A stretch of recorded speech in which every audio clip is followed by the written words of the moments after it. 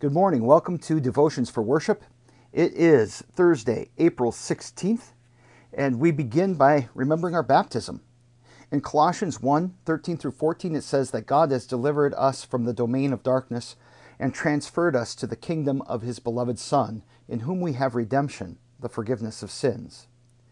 And so that forgiveness and that redemption was delivered to us through the waters of baptism and through the promise of Christ connected to those waters. And so we make the sign of the cross and say, in the name of the Father, the Son, and the Holy Spirit, Amen.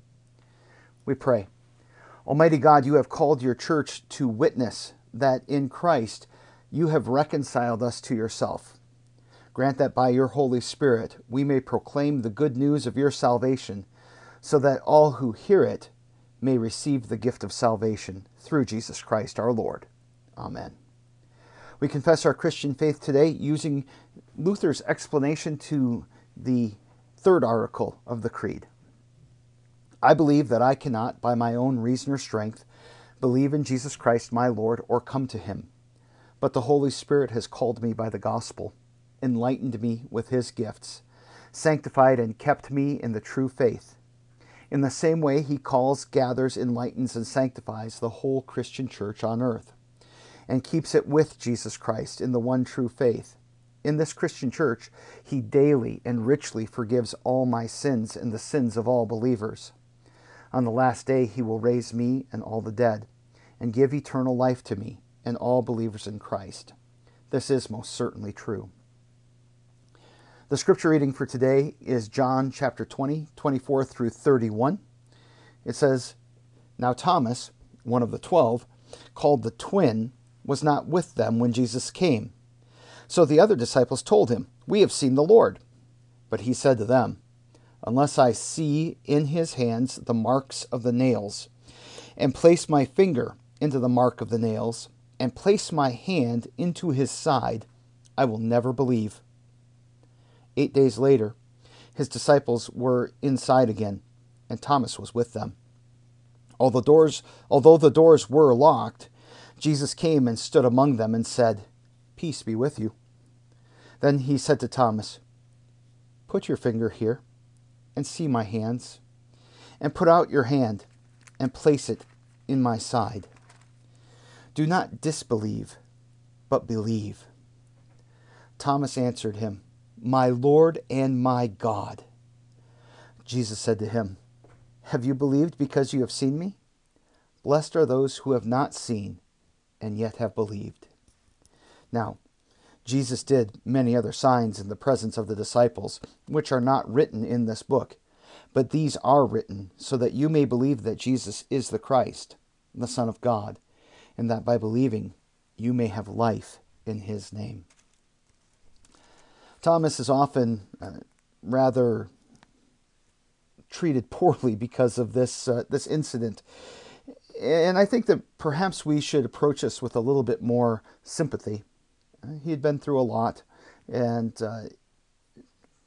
if we heard that somebody had been raised from the dead that we knew had died a very cruel death, we might not be inclined to believe also.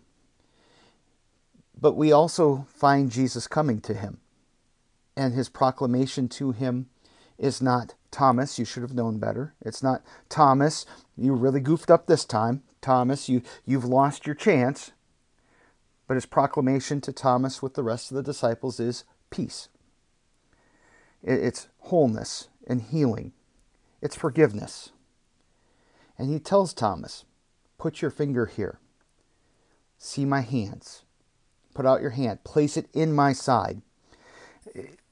These are very potent, powerful images that Thomas needed in order to be Jesus' witness, in order to be one of these immediate witnesses of Jesus' resurrection who would testify to the world that Christ indeed has been raised.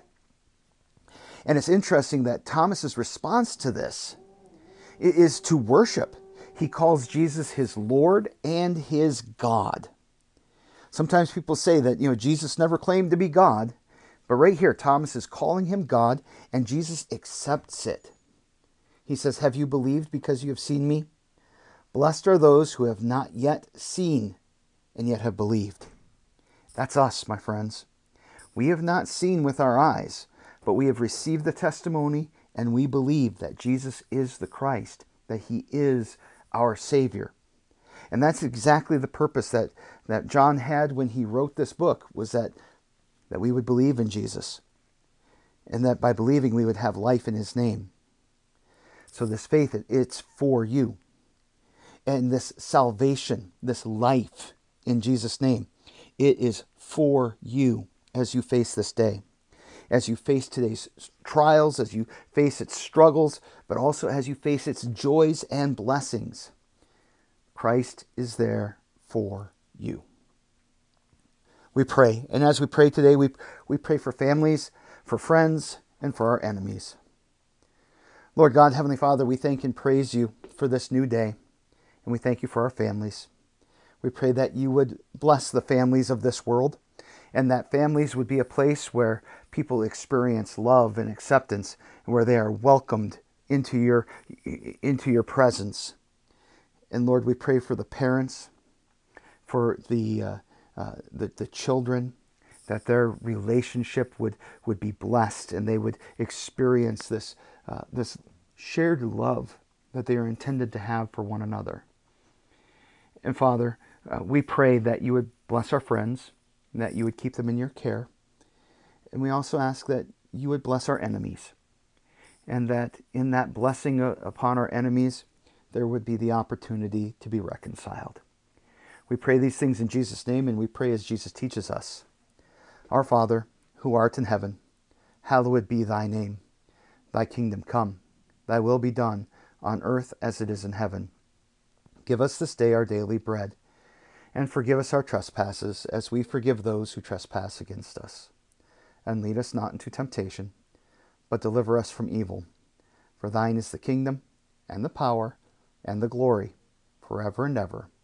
Amen.